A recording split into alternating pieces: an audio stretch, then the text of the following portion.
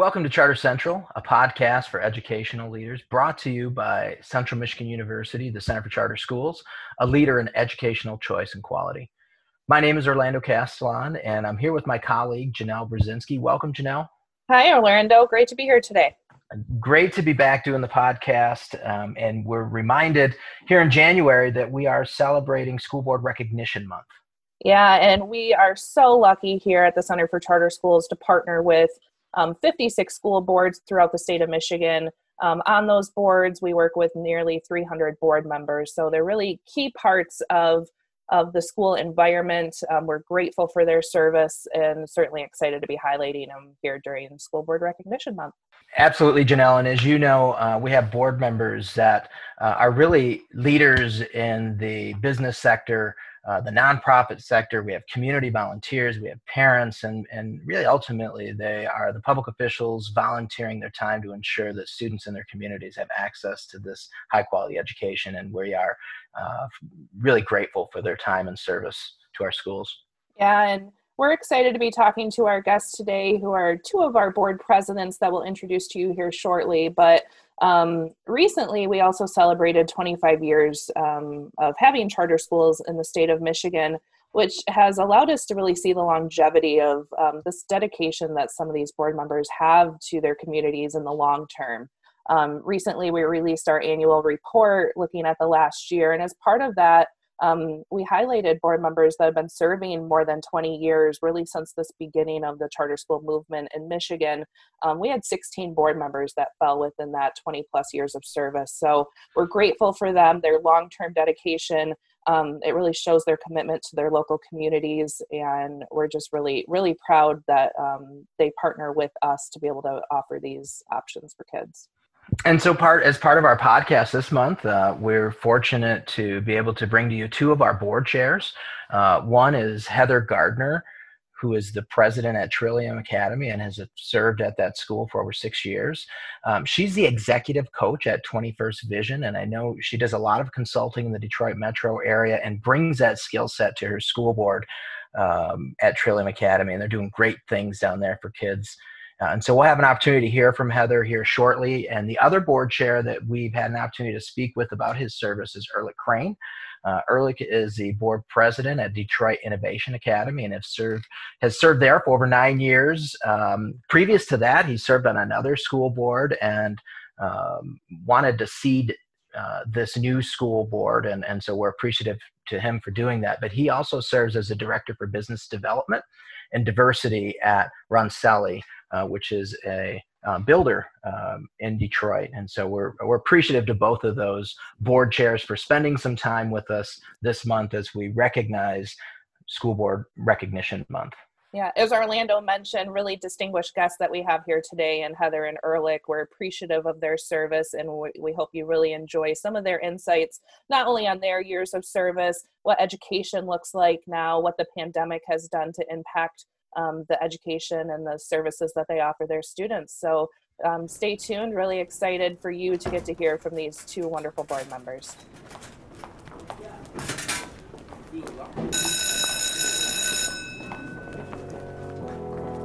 Welcome to Charter Central, a podcast for education leaders.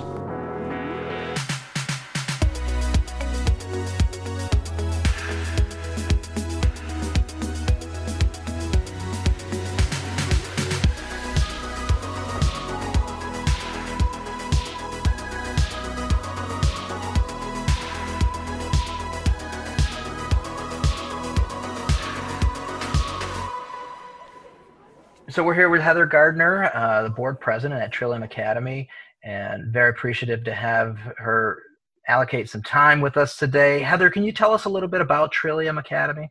Yeah, so Trillium Academy has been open for almost 20 years. We're a K-12 school located in Taylor, and we're focused on cultivating college and career-focused learners by embracing academics, excellence, strong character values, discipline artistry, and individual student passions. It's really important to us that we really have our students find what gets them excited and what they want to do when they grow up, and tap into that energy that comes from all of that, so that they can have an exciting and successful future for their lives. And Heather, you've been a board member at Trillium for 6 years now, so that's quite a few years of service, and we really appreciate and want to highlight the service of our board members, the tremendous public officials and community service aspect of it. What are you most proud of during that time at Trillium that you've been able to do in your role as a board member? So I'm actually starting my 6th year as president at the board, and so it's been a little bit longer than that. But in our time that I've been there and on the board, we've really focused hard on financial sustainability for the organization. We've had some challenges like other charter schools through the years with enrollment, and so it's always been really important to us that we have that long-term sustainability to support our staff and the academic investment that needs to go into a school. And so by doing that, we've done really well with our fund balance, which we've been really pleased with. We created a 3-year strategic plan 4 years ago, and we're in our second 3-year strategic plan.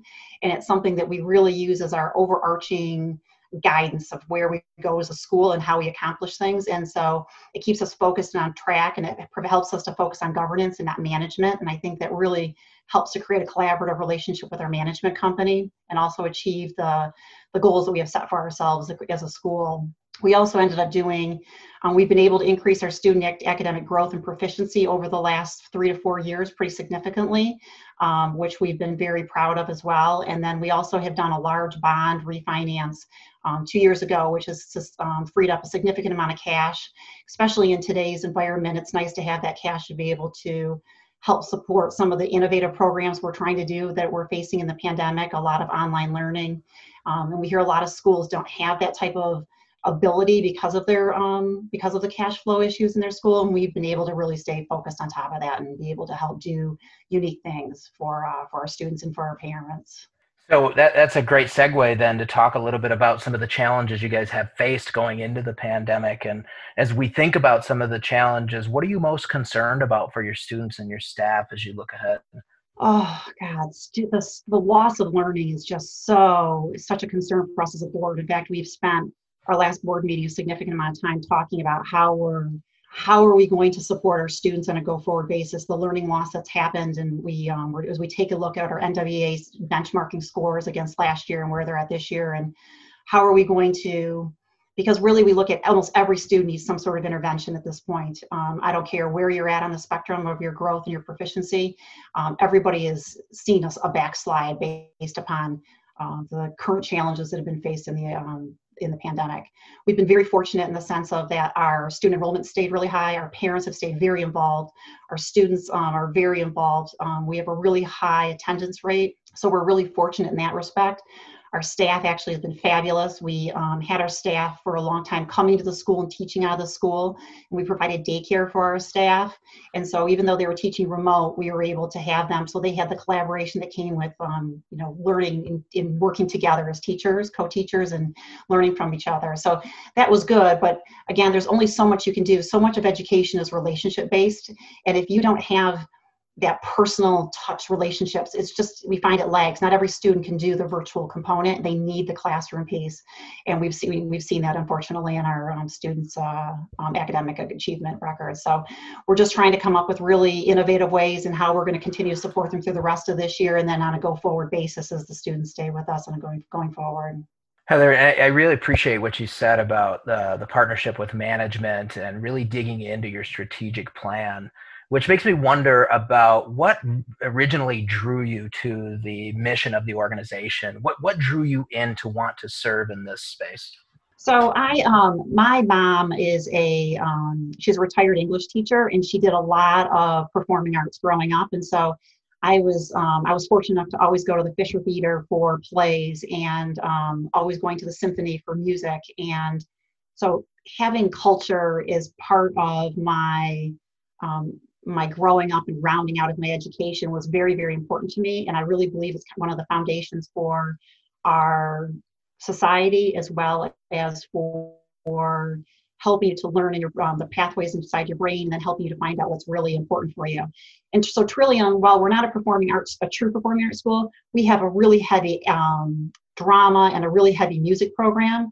And it's really important to us that the students have the ability to be able to participate in those activities, because again, it really helps build their foundation for, as I said, for just basic civilization, and then also for them, the way they learn, and then also helping to determine their passions. And so we have a strong college prep academic program for our kids, but we round that out with a really robust performing arts type program as well for them. And that's really important to me, and it's something I really believe in. I really want our students to be able to have success on a go forward basis once they leave us, and they have the foundation for that growth. And so, and having that tap in, understanding who you are and what makes you tick is part of that, and that's part of what we really focus on inside of the Trillium Academy School.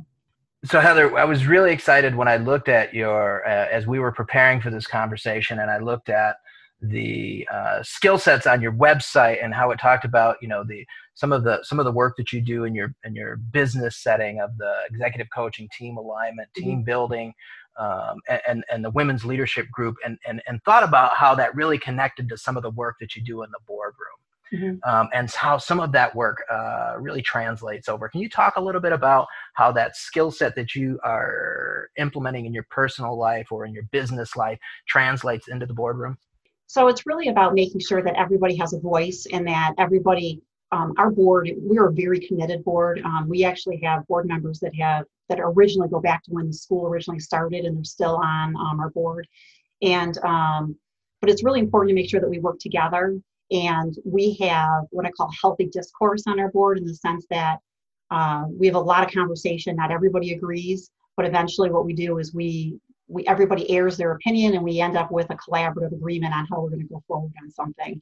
And so we make sure that we work together as a team. The other is that, with a management company, it's really important. It's a fine line between holding them accountable, but then not actually managing the operations.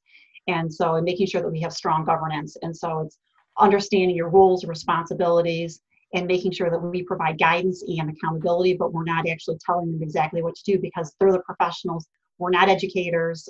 We don't have an educator on the board at this time, but we do know what our goals and our requirements are as part of our charter contract, and we know also what we have set as our goals and our metrics as part of our strategic plan, and we hold them accountable to it. We have we're unique in the sense of our board is we have a former parent, and we also have 2 CPAs, and then we have someone who works at the chamber, the Detroit Regional Chamber, who's focused on workforce development. So again, all those different components have helped us as a board to be able to stay focused on what the long-term mission of the school is.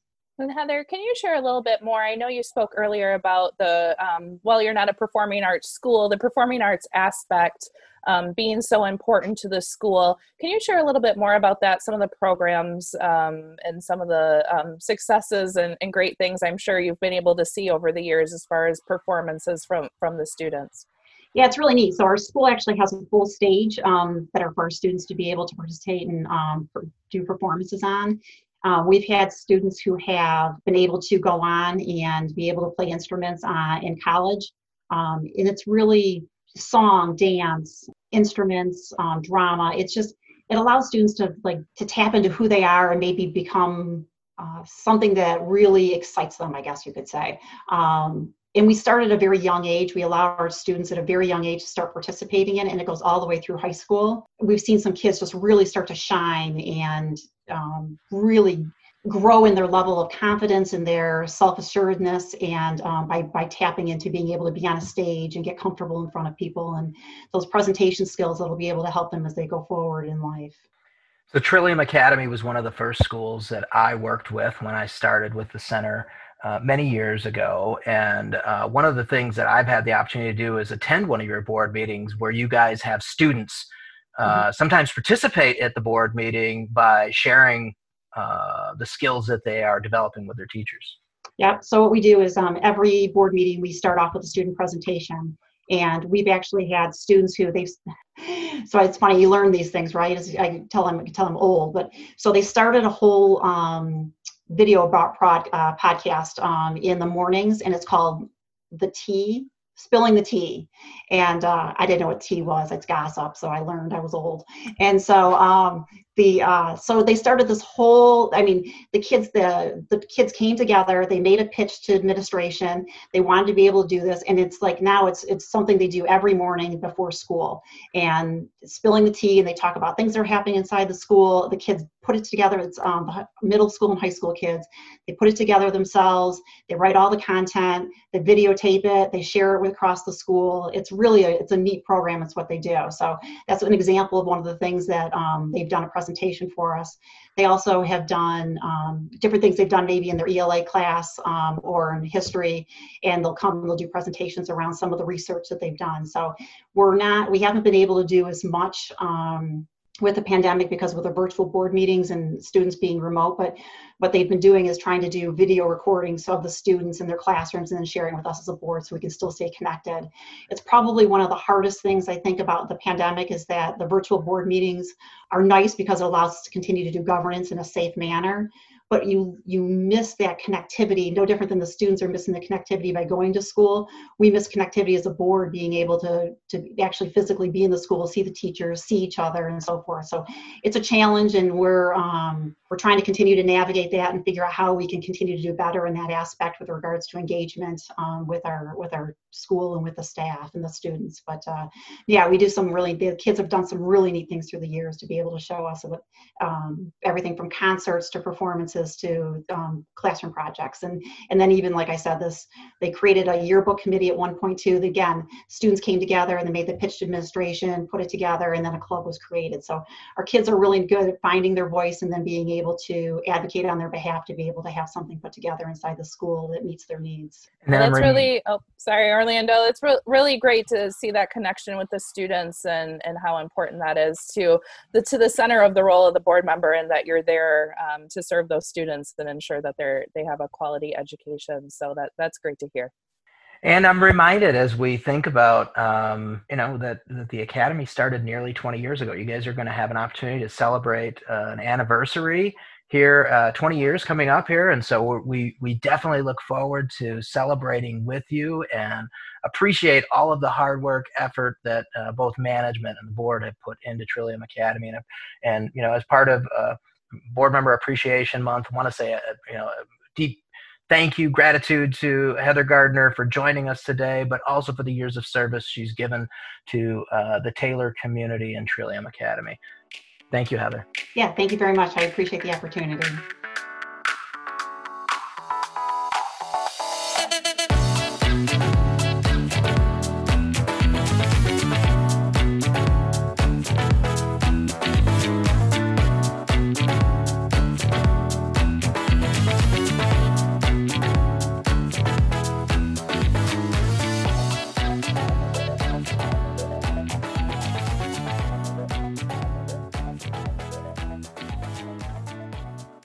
We're honored to be here with our good friend and colleague, Ehrlich Crane, who is the board chair at Detroit Innovation Academy, affectionately known in the office or in our portfolio schools as DIA.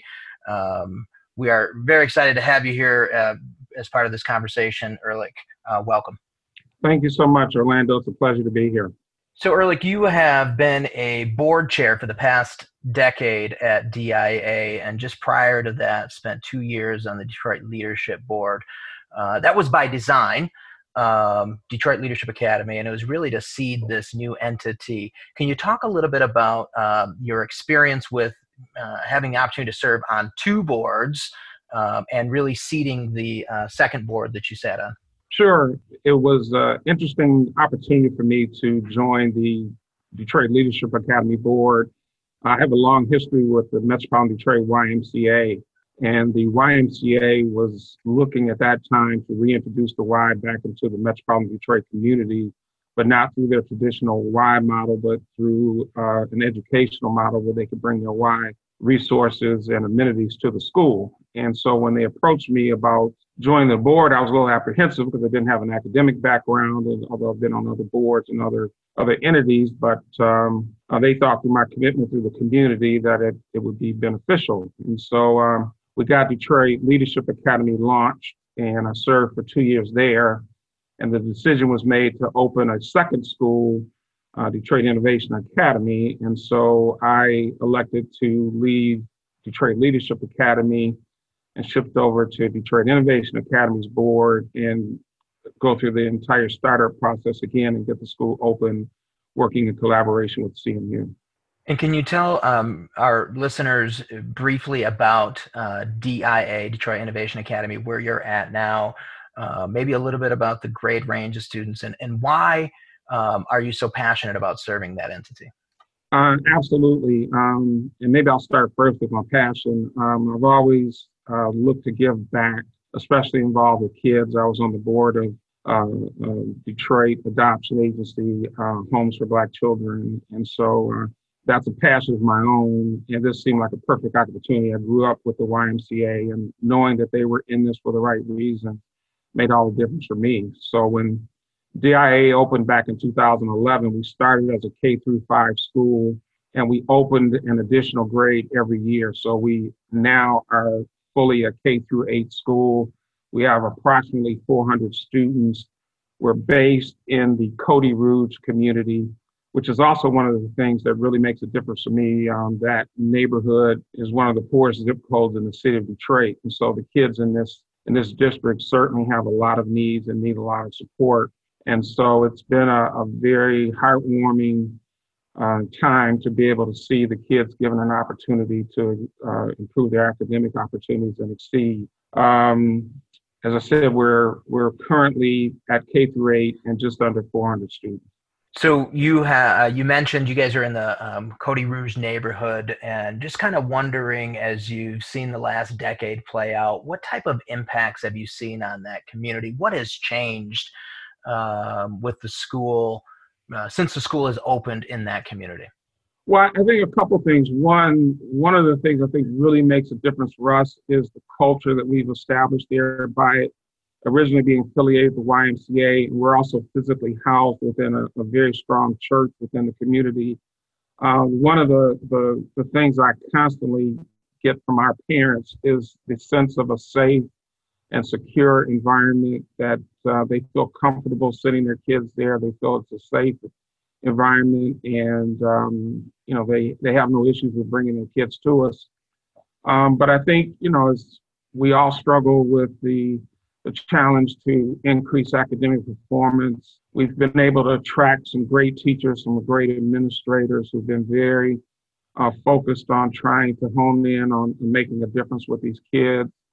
We've had no security issues during my time there. We've never had to suspend a student. So I think the culture of providing a safe environment has permeated down through the students, and they feel safe being there. We provide a free breakfast, lunch, and snack before they go home. So it's a healthy environment that they come to. They look forward to coming to school, and the parents are happy to be able to send their kids there.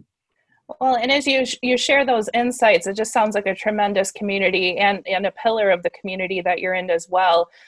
Over your years of service, can you share with us something that you feel is you're most proud of in your role as a board member during that time?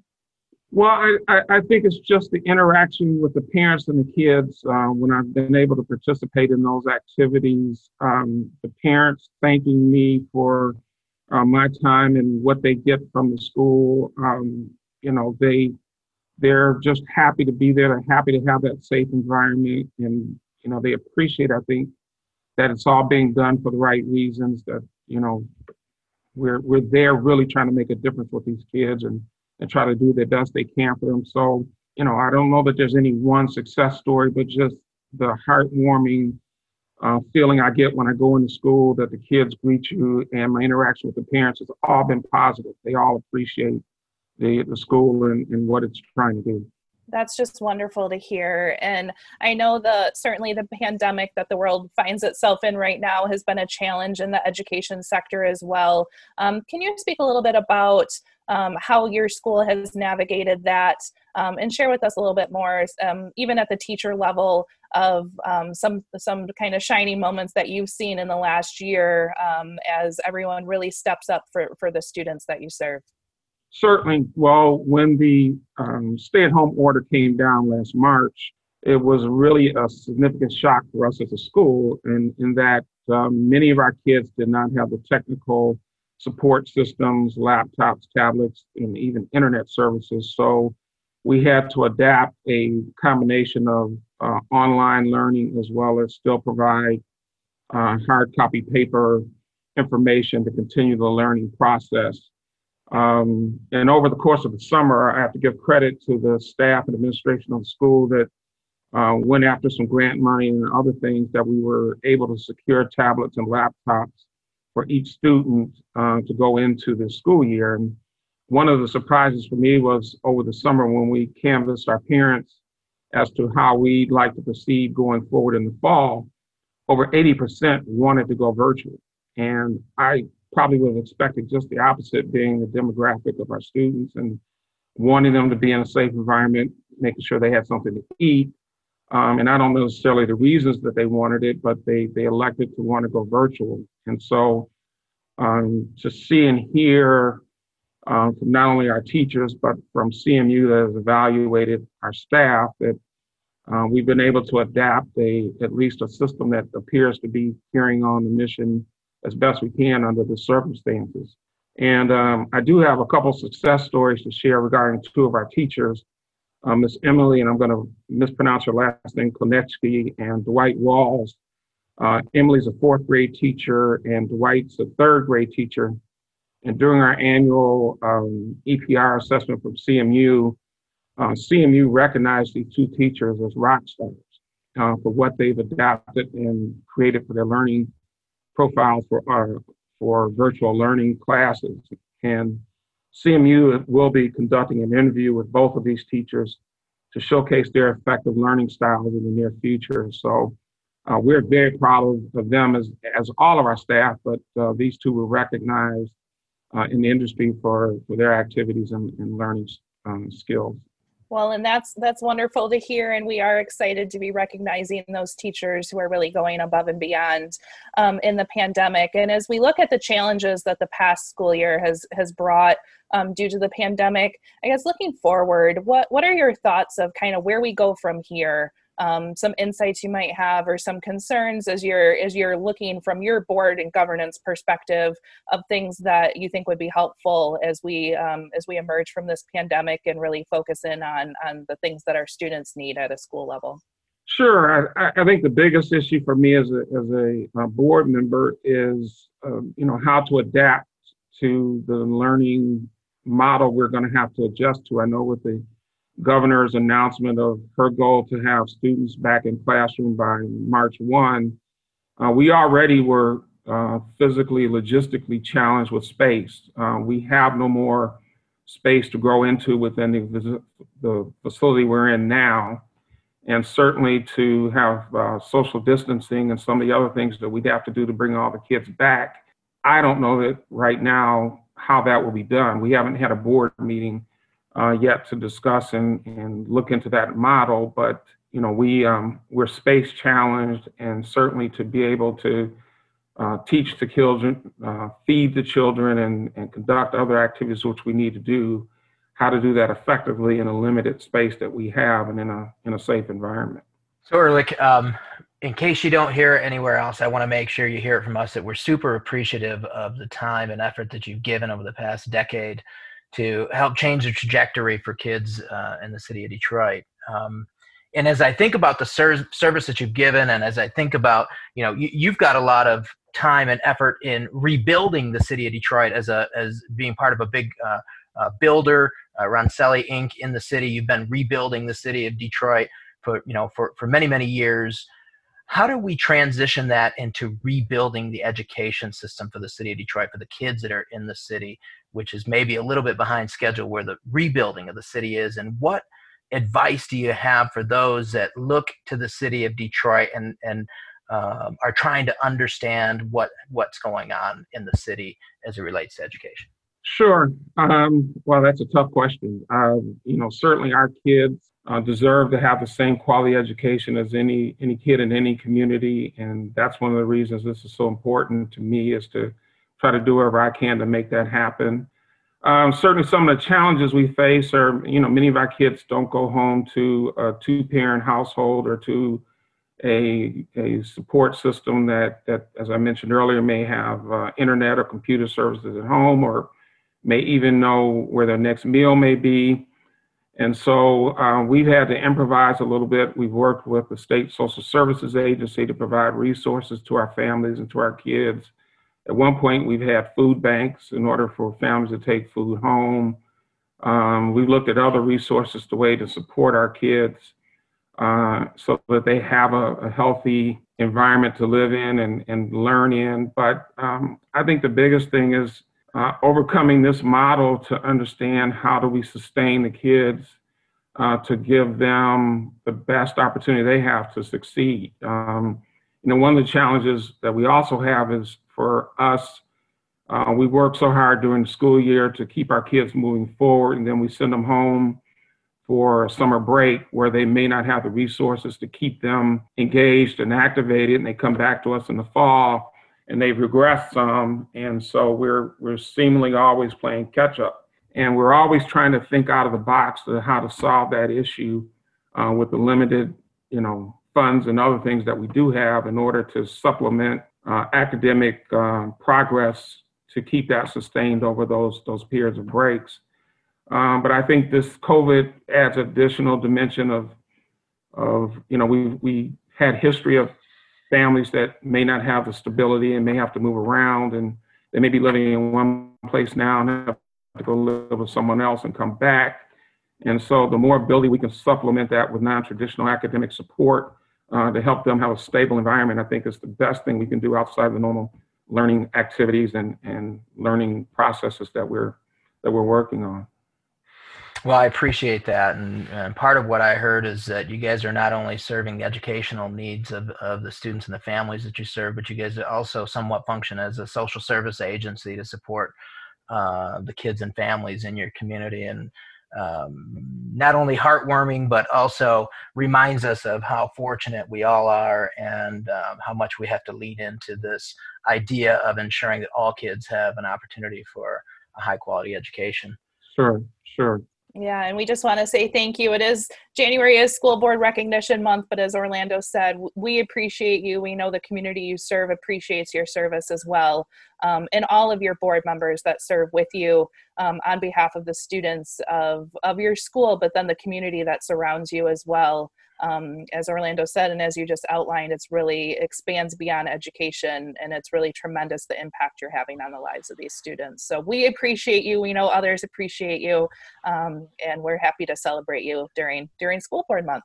Well, thank you. And I do need to recognize my board colleagues. I have 4 of the board members who work so very hard at this and are so diligent and committed to this, as well as our management company, Acero, and the partnership we have with them in working to move the opportunities for these kids forward. And it's a group effort and a group partnership, and we're doing all we can.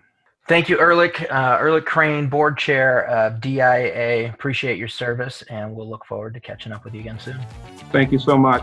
Thank you.